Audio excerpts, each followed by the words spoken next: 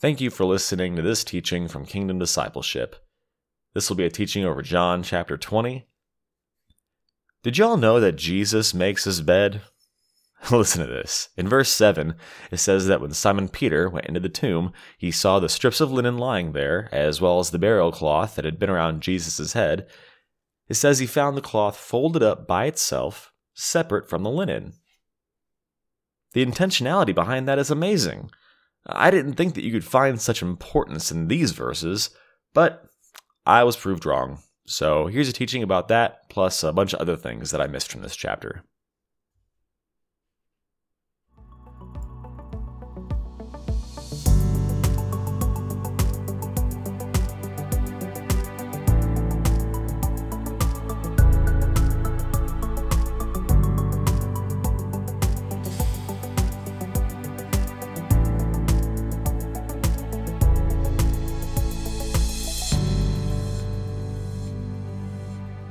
Well, good morning. Welcome to another teaching. Today we're going to talk in John 20, a story about the resurrection of Jesus. Easter's coming. It's a little over 3 weeks. So I'm going to read it, and then we'll get right into it. Well, Lord Jesus, we do invite you into this time. We thank you for your mercy and goodness on our lives. Lord Jesus, we thank you that the tomb is indeed empty. Lord, every other historical figure is still in the grave. Muhammad is still in the grave. Buddha is still in the grave. Confucius is still in the grave. But Jesus Christ is risen. Lord, we thank you that you are risen today and that we serve a risen Lord and Savior who has indeed served us beyond our imagination. We love you, Lord Jesus. We thank you for your mercy and goodness on our lives. We ask you to open the Word of God to our hearts now, Holy Spirit. In Jesus' name, amen and amen. Early on the first day of the week, while it was still dark, Mary Magdalene went to the tomb and saw that the stone had been removed from the entrance. So she came running to Simon Peter and the other disciple, the one Jesus loved, and said, "They have taken the Lord out of the tomb, and we don't know where they have put him." So Peter and the other disciple started for the tomb.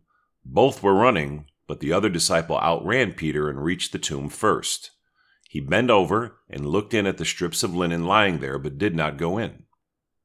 Then Simon Peter, who was behind him, arrived and went into the tomb.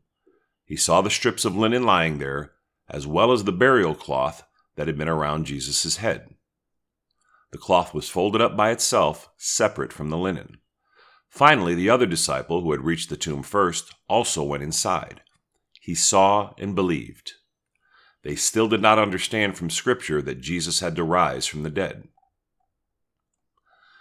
Then the disciples went back to their homes. But Mary stood outside the tomb crying. As she wept, she bent over to look into the tomb and saw 2 angels in white seated where Jesus' body had been, one at the head and the other at the foot. They asked her, "Woman, why are you crying?" "They have taken my Lord away," she said, "and I don't know where they have put him." At this, she turned around and saw Jesus standing there, but she did not realize that it was Jesus. "Woman," he said, "why are you crying? Who is it you are looking for?" Thinking it was the gardener, she said, "Sir, if you have carried him away, tell me where you have put him, and I will get him." Jesus said to her, "Mary." She turned toward him and cried out in Aramaic, "Rabboni," which means teacher. Jesus said, "Do not hold on to me, for I have not yet returned to the Father. Go instead to my brothers and tell them, I am returning to my Father and your Father, to my God and your God." Mary Magdalene went to the disciples with the news, "I have seen the Lord," and she told them that he had said these things to her. As always, the first question we should always ask ourselves when we read the Scriptures, why is this in the Bible? Why did the Holy Spirit choose to include this in the Scriptures? Again, most of us tend to read the Scriptures and as they're just a nice story, and we would just read that story and just move on. Romans 15:4 says that everything that was written in the past was written to teach us or to instruct us, not just to tell us a story. 1 Corinthians 10, verses 6 and 11 tell us that these things were written down as examples to us. So we want to look in here and see what examples there are to us when we see how Mary behaved, when we see how Jesus behaved. These things are examples to us. Jesus Christ is the same yesterday, today, and forever. So the principles we see in this story are the same as how he'll deal with us in the different aspects of our lives. So verse 1 says, early on the first day of the week, while it was still dark, Mary Magdalene. Obviously, after the resurrection of Jesus, she is the central figure to the resurrection. The first person to see Jesus alive after his resurrection is a woman. In Luke 8, it says that Jesus drove out 7 demons from Mary Magdalene. She was very much demon-possessed. Nowhere does it say she was a prostitute. That's a misconception in the scriptures. It does say again in Luke 8 that Jesus drove out 7 demons from Mary Magdalene. What's extremely notable is that in the time of Jesus, the opinion of a woman carried very little value. It wasn't like in our time. So if the resurrection story was going to be made up, if someone was going to make up this whole story, this is never the narrative you would paint. If you were going to make up a story about the first person to see Jesus alive, you would make up a very notable character. You would make up some prominent man. But the scripture doesn't do that. The scripture lays it out exactly as it happened. And here we find the very first person to see Jesus alive is Mary Magdalene. And the pressing question is, why does he appear to her? And why is she the first person to witness the most significant event in the history of the world? The resurrection of Jesus Christ is the single and most pivotal point of the entire Bible and the single most important event in all history. If the resurrection of Jesus is not true, throw the whole thing out. We have no use for our Bible. There is no God. We might as well just do everything that we do. Everything hinges on the resurrection of Jesus. Make no mistake, the 3 most important words in all the Bible is Matthew 28:6. He is risen. Those are the 3 most important words in all the Bible, the 3 most important words in all the world. He is risen. Jesus Christ's resurrection from the dead is the single most pivotal and important event in human history, and always will be. So again, back to as to why he chooses to reveal himself to this woman, Mary Magdalene, first after his resurrection. And we'll come to see that here very clearly. And we'll see principles about how he wants to reveal himself to us. Verse 1 says, early on the first day of the week, while it was still dark, Mary Magdalene went to the tomb. Going to a graveyard at night is a scary thing, right? I don't know how many of us have gone into a graveyard or a cemetery at night, but, your imagination will come on you. It can be a scary thing, right? The other Gospels say that Mary went with a few other women. What's pivotal here is Mary rises early while it's still dark and goes looking for Jesus. Is this our habit today? This is a certainty. The bigger priority Jesus is in your life, the greater desire you have for him in your heart, and the greater intentionality you have in seeking him, the more certain you are to find him. Mary's heart is to go looking for Jesus. She doesn't wait till 10:30 in the morning. It's still dark. It says she rose while it was still dark and went to the last place she knew that Jesus was. Is this our habit today? Do we rise early, go looking for Jesus? If you'll get up early in the morning like Mary Magdalene, if your heart is to go find Jesus and to go seek him out before even the sun comes up, if before the sun comes up, you're looking for the Son of God, you can be sure you're going to find Jesus in a material way. His heart is to indeed reveal himself to you, as he does to her, and the resurrected, living Christ will reveal himself to you as he did to Mary if you have this heart in you that Mary Magdalene is in her. And that is that she wants to find Jesus. She needs to go where the last place she saw Jesus was. She rises while it's still dark. She's not concerned with being in a cemetery. She just wants to be where Jesus is. It says she went to the tomb and saw that the stone had been removed from the entrance. If you recall, it says in Matthew that they had put a very large stone and sealed it and put a guard across it. So there's an extremely heavy stone there. She goes to the tomb. The other gospel says the women say, who's going to remove the stone for us? But she's not concerned with that. She's going to go and see what the Lord has for us. This is an important lesson in our lives. Jesus wants us to walk in faith one step at a time. Oftentimes, even most oftentimes, he doesn't show us the whole picture because, indeed, he's wanting us to grow and walk by faith. So she knows where Jesus has been, his body has been placed. Her heart is just to walk to Jesus. And oftentimes, that's all we need to do. We need to walk toward Jesus, and the rest of the plan will unfold. So as she goes, she finds here that the stone's been removed. Interestingly, her first inclination is not to be excited that Jesus had risen. Verse 2 says, so she came running to Simon Peter and the other disciple. When it says the other disciple, it's talking about the Apostle John, who wrote this book. She came running to Simon Peter and the other disciple, the one Jesus loved, and said, they have taken the Lord out of the tomb, and we don't know where they've put him. So we can see that her inclination is not that Jesus has been raised from the dead. Her first thought is that someone had taken his body. Jesus had told his apostles, he had said in Mary's hearing, that he would rise from the dead 3 times. Verse 9 is going to be extremely key to this story. Her first inclination should have been that he's raised from the dead. He had explained to the disciples on numerous occasions that he would rise again. But you can see here that that's not where her faith is. Her faith is that in the natural, that someone has taken his body away. When the truth is, when the stone had been removed away, she should have rejoiced that he had risen. And we'll see that here in a little bit.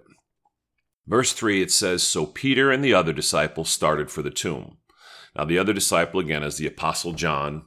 And on a quick note, it says here in verse 2, she came running to Simon Peter and the other disciple, the one Jesus loved. The Apostle John refers to himself in this gospel as the one Jesus loved. The impact and the love of Jesus on this man, on the Apostle John who wrote this book, was so overwhelming. The love of Christ was so meaningful to him, was so beyond understanding, he renamed himself the one Jesus loved. The love of Christ was so profound to him that he started calling himself the one Jesus loved in place of his own name. That's how deeply he experienced the love of Christ. Obviously, that's Jesus' heart for you and me today. Do we know the love of Jesus on an intimate basis? Are you aware that Jesus loves you in an incomprehensible way?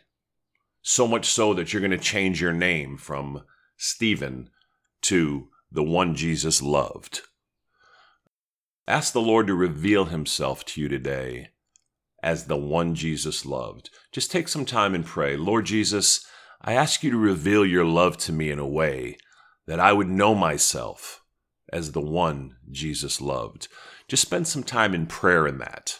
Ask him personally to reveal himself to you as the one Jesus loved. Verse 3, so Peter and the other disciples started for the tomb. It's interesting, they both take her word for it. They listen to her, and they both go running to a graveyard. Now, there's some interesting pictures here we'll see. It says both were running, verse 4, but the other disciple outran Peter and reached the tomb first. So the Apostle John, they both start running for the tomb to see this thing that Mary had told them, that the stone was removed. And we can see a spiritual picture here of how the body of Christ operates. We see two brothers in Christ. We see that as they're running, the Apostle John outpaces Peter. He runs faster and he gets there first. In our spiritual life, sometimes as brothers and sisters in Christ, some of us will have more zeal, some of us will have more excitement, and some of us will consistently be arriving first to things because we are more zealous and we're faster to really be intentional in our Christian lives. And that's a very good thing. So John arrives first, but Peter's not ashamed to follow him. If you have brothers and sisters in your lives in Christ that are consistently running ahead, they have zeal for Jesus, then follow them. Peter follows John here, right? He's not ashamed to follow John. He runs and follows John's zeal. And John arrives to the tomb first. It's a beautiful picture here. Verse 5, it says of the Apostle John, he bent over and looked in at the strips of linen lying there, but did not go in. So he has the zeal to arrive on the scene and to get there, but he's afraid to go into the tomb. Again, remember, it is dark. It is a cemetery. It is a tomb. The stone is missing. Remember, the disciples still are in a tenuous position with the authorities. You know, there's just a lot that can be going on in their minds right now with regard to fear. So he doesn't go in. So although he has a zeal for Christ, a passion for Christ, he's not as weighted down. Perhaps Peter's still weighted down. It could be a picture of Peter being weighted from denying Jesus 3 times. If you remember, in the last chapter, John stood by Jesus at his resurrection. He was really standing right there at the cross when Jesus had affirmed John and told his mother, his own mother, Mary, to go live with John. So we have an affirmation of John in chapter 19, where we find that Peter had in Luke denied Jesus 3 times. So John arrives first. Peter's willing to follow behind him. And so John's zeal gets him to the tomb first. He's excited, but he doesn't go in. He doesn't have the courage to go in. Now you'll see in verse 6, then Simon Peter, who was behind him, arrived and went into the tomb. So now we see a picture of another disciple who has this virtue of courage. Peter has the courage to go ahead and go into the tomb that John didn't have. And now John will follow him in. This is how the body of Christ ought to work. When I was studying this and looking at one of the very old church fathers, this was an observation he had that I found very insightful. This I had not seen this in here, where again this picture here of how the body of Christ should operate.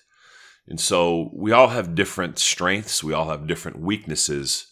We don't want to be ashamed to follow one another, where some of us have more zeal than others of us may have more courage. Whatever our Christian virtues are, whatever our strengths are, we want to go together. We want to work together. We want to encourage one another in them. And there's a good picture of this. You remember Jesus sent the apostles out 2 by 2. Just this whole scene is easier to go with 2 people.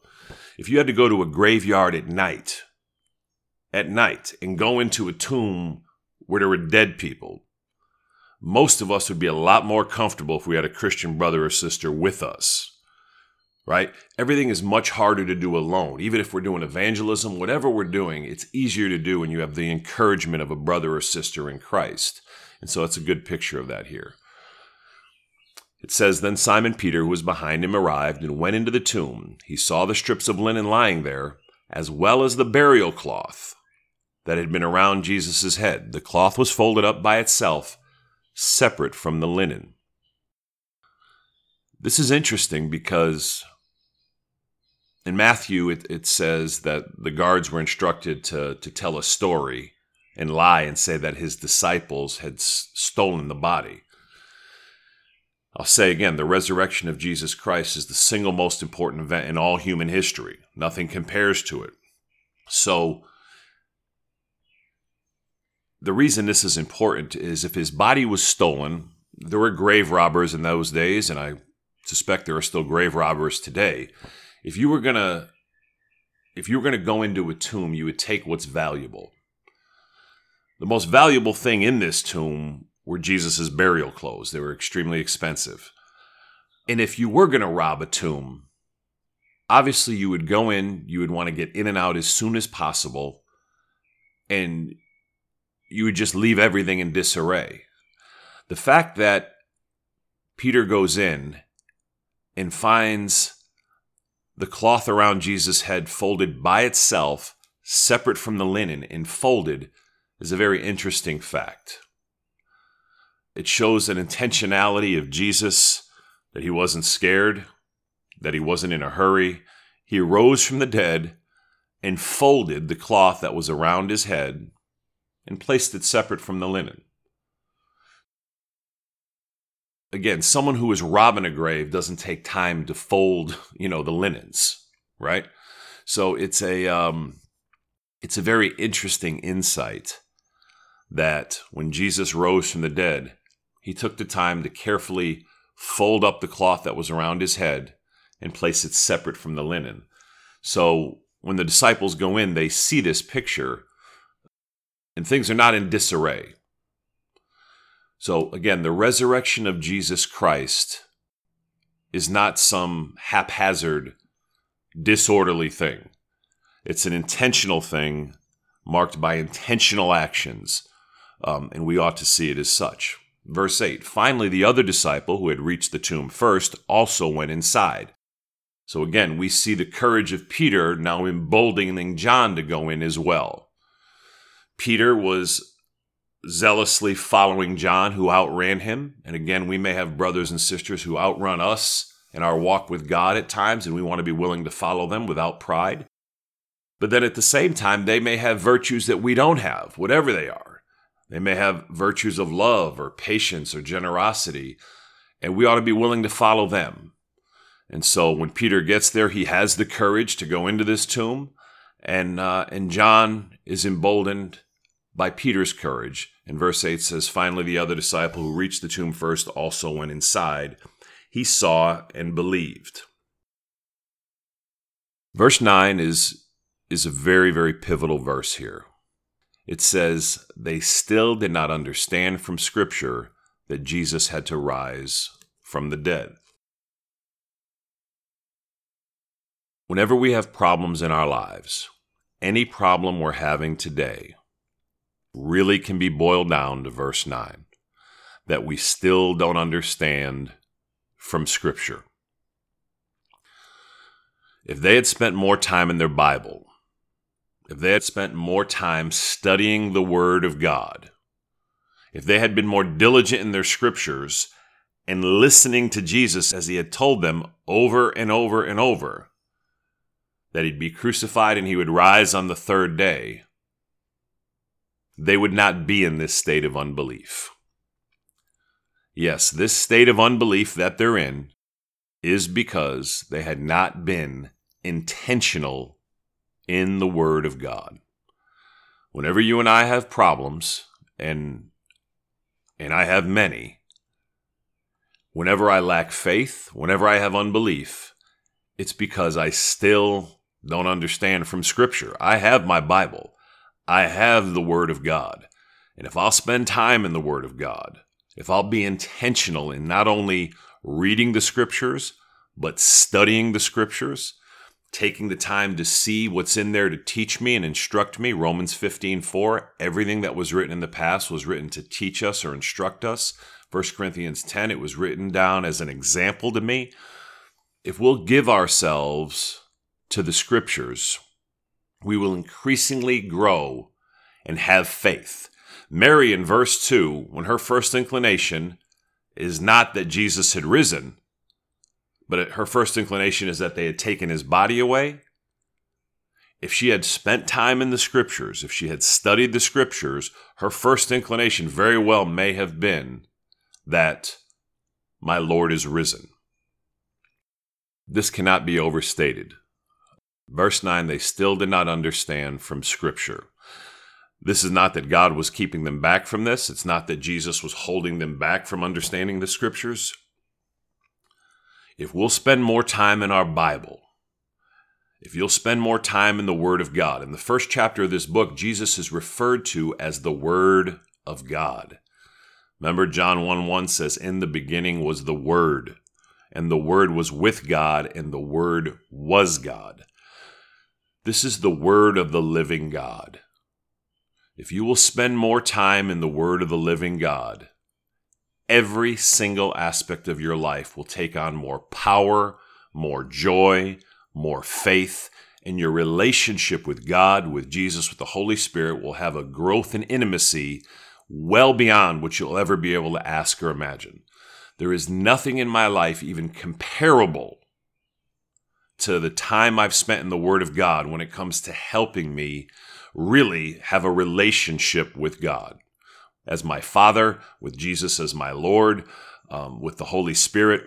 Spending time in the Word of God is far and above the greatest tool we have in our toolbox to grow in our relationship and our intimacy with Jesus.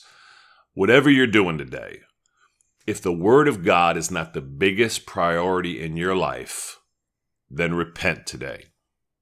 Just take time and say, Lord, so many times in my life, on a daily basis really, I struggle to believe things or to relate to you because I still don't understand from Scripture what Jesus wants me to know. Verse 9, they still did not understand from Scripture that Jesus had to rise from the dead. They could have understood from Scripture. Lord Jesus, open our hearts. Reveal to us today in whatever way we can understand, Lord, that the Scripture holds for us an understanding that if we'll only go to it, Lord, we'll have a fullness beyond our understanding, Lord. So help us to just go to the Word of God with new eyes today, with a new heart today, and with a new dedication today, Lord, that you might reveal yourself to us in ways that we presently don't understand. Thank you, Lord Jesus. They still did not understand from Scripture that Jesus had to rise from the dead. Verse 10 says, then the disciples went back to their homes. And this is pivotal. They didn't find Jesus. Peter and John went there to see what Mary had told them. They confirmed what Mary had told them, that the stone had been rolled away.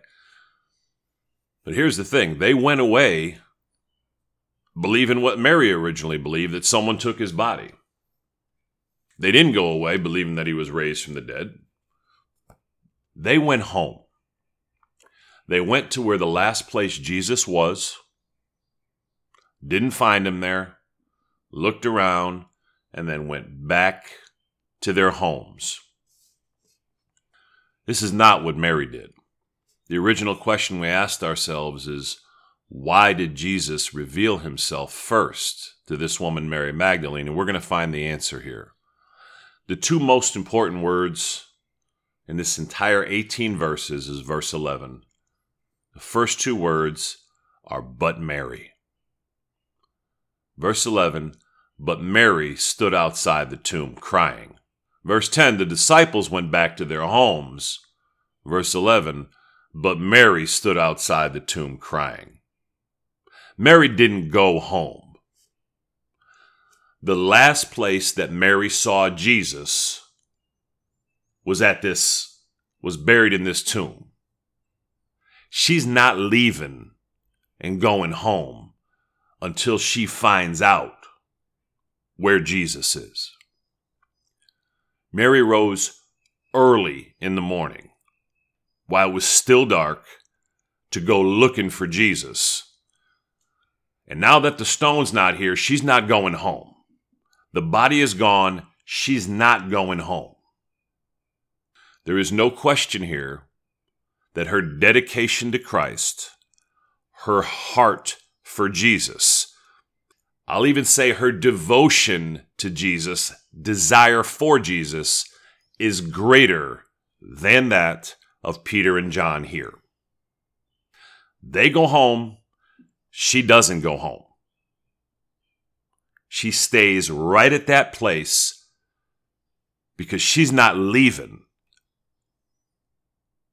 until she finds Jesus. This is the centerpiece of this teaching. This should be the cry of our hearts. The greatest example in this teaching here is Mary Magdalene. It's not the great apostle John, who wrote, 5 books of the scripture. It's not the mighty pillar of the church, Peter. The great example here is Mary Magdalene, whose love for Christ, whose dedication for Christ drove her to rise early, to go to a scary place, a graveyard, in the morning. And when the great apostles leave, this woman stays because she has not found Jesus. Let that be the desire of our heart today. Now, I don't have the dedication that this woman has, but I really want to have it. I want to have this heart in me for Jesus that Mary had in her. Let it be said of you today, where it says, but Mary, put your name in there. But May, but Stephen, but Gwenda. Put your name in there today. But Matthew, but Scott, but Linz, but Mary stood outside the tomb crying. Mary didn't leave. Mary didn't leave. Thank you, Lord Jesus. But Mary stood outside the tomb crying. As she wept, she bent over to look into the tomb. Verse 12, and saw 2 angels in white seated where Jesus' body had been, one at the head and the other at the foot. Whether the angels had just hidden themselves from the apostles, or whether they just showed up after the apostles left, we don't know. It's possible they had just made themselves invisible. What we see here, again, is Mary's dedication, waiting on Jesus just a little longer. Sometimes the Lord has called me to wait on him, and I could have missed my blessing by 5 minutes if I had just waited on Jesus a little longer. If I had just pressed into Jesus a little more, if I had just made Jesus a bigger priority in my life, the blessing would have been there. But instead, like the disciples, I went back home and, put on Netflix or something, right? Looked at my Instagram. I actually don't have any social media, but you see the point. But Mary stands outside looking for Jesus. I'm just so blessed by this. Because of this now, she gets this vision first of 2 angels, which would be pretty cool, right? I've personally never seen an angel that I'm aware of. But the first blessing is that she gets to see these 2 angels. Verse 13, they ask her, woman, why are you crying? They're asking her, why are you crying? Because if she had understood from the scriptures, she wouldn't be crying, she'd be rejoicing. This is not a time for Mary to be crying. This should be a time for Mary to be rejoicing. Most of us have a tendency to feel here like, well, we're understanding her situation. Certainly we can all relate to the fact that she's crying because, she believes that someone had taken Jesus' body and she's unaware of the resurrection. The point of this is the actual facts are she should be rejoicing. She shouldn't be crying. Now, obviously, crying is because she doesn't know or understand or believe that Jesus is raised from the dead. The point is here, there are many times that we are grieved or crying or frustrated over things in our lives that truly ought to bring us joy. Does that make sense? This event is the single most joyful, important event in the history of the world, in our lives or in anyone's life. The thing that should bring us the most joy is the resurrection of Jesus. But instead, she's crying because she doesn't right now believe he's been raised from the dead. She believes that someone had taken his body.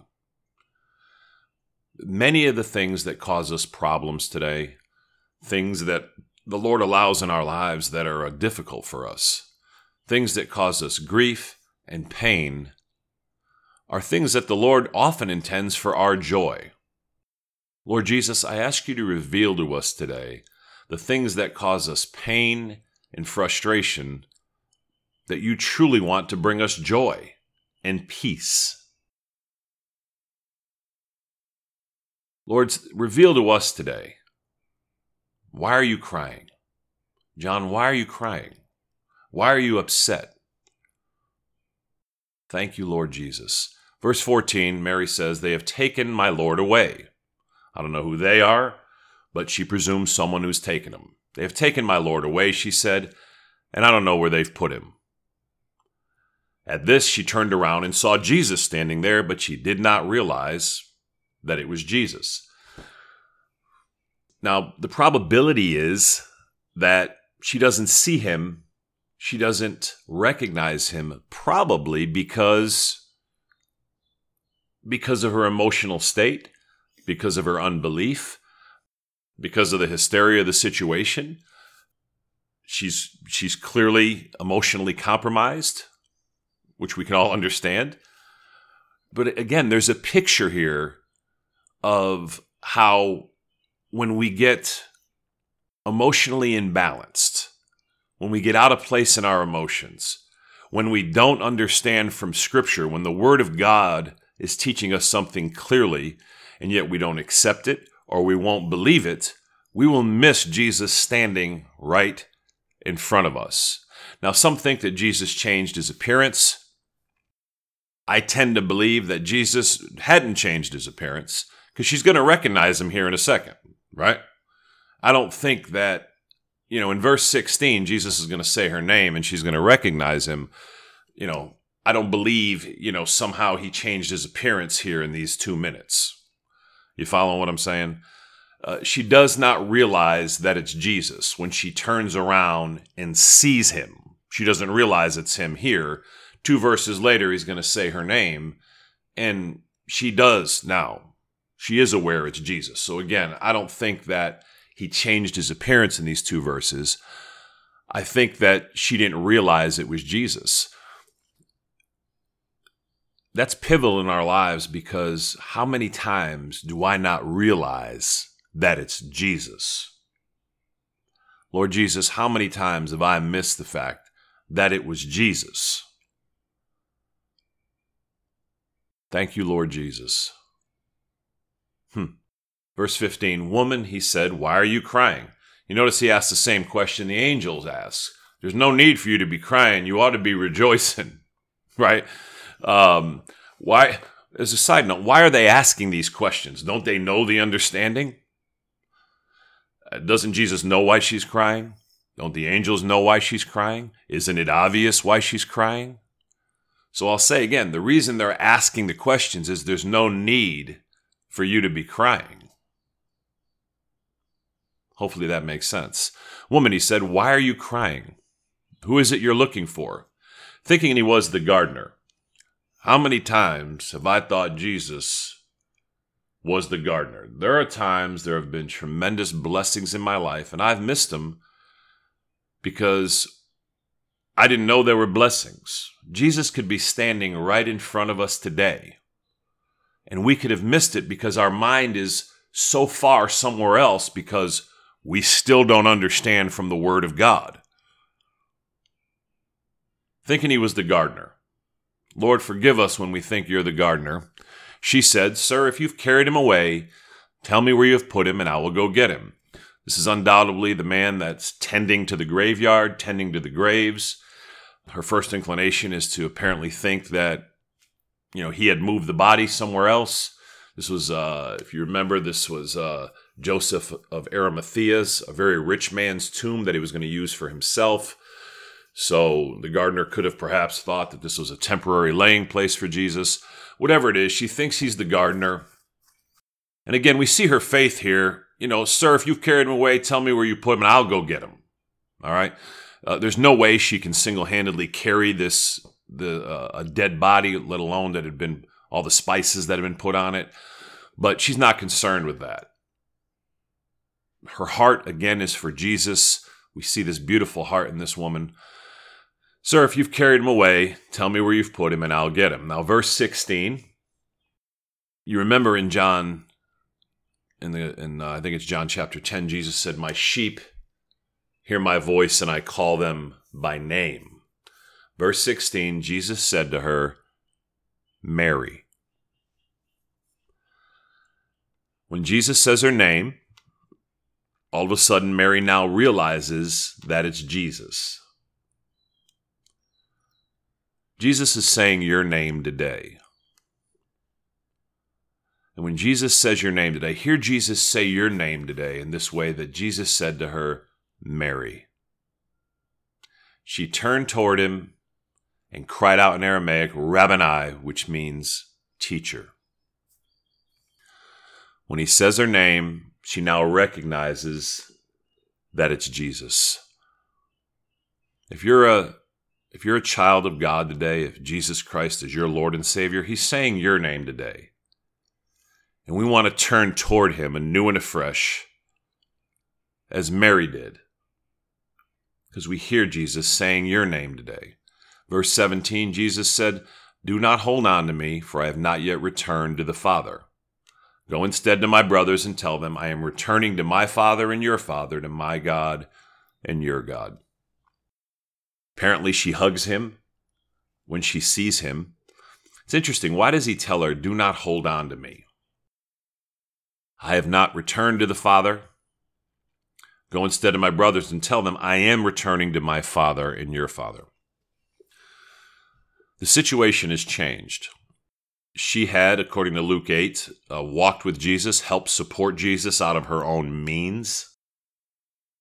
The reason Jesus says, do not hold on to me, is undoubtedly because the time of being comforted by Jesus' physical presence is coming to an end. He is going to ascend to the Father. He says, I'm returning to the Father. And she's not going to see him anymore physically for the rest of her life.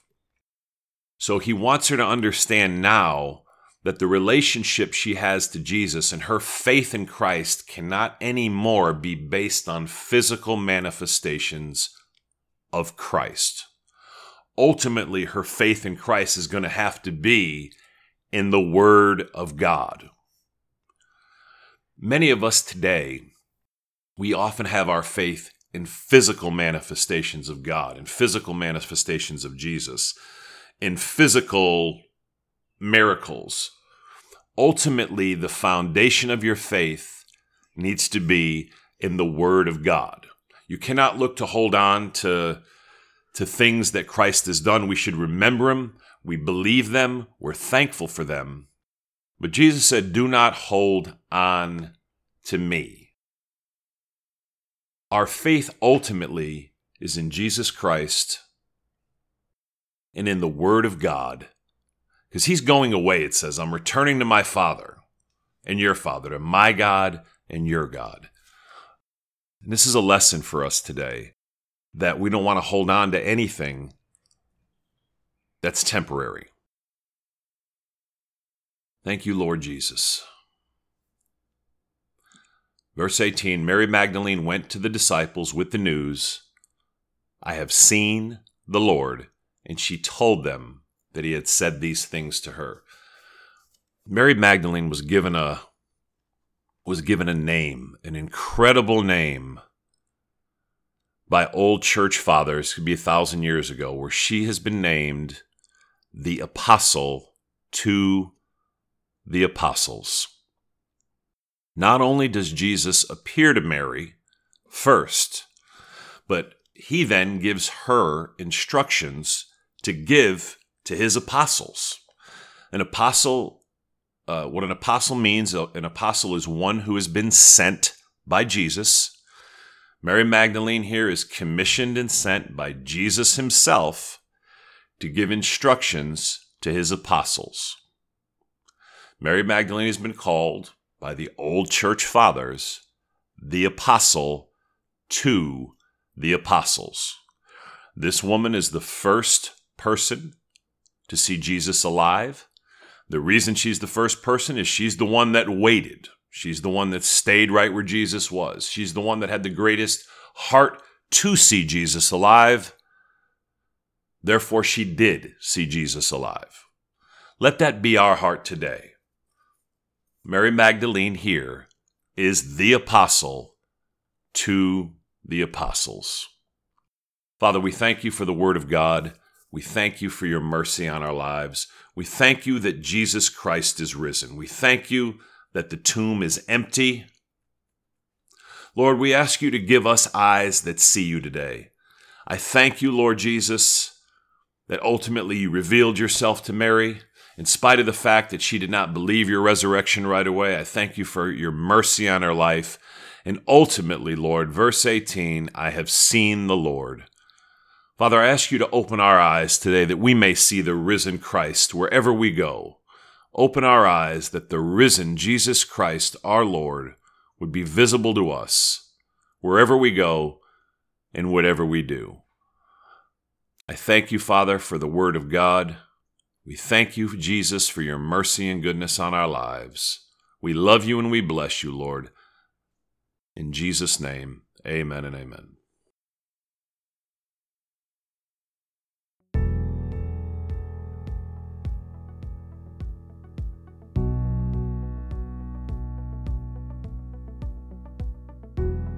Thank you for listening to this teaching from Kingdom Discipleship. For more information about our ministry, please visit www.kingdomd.org.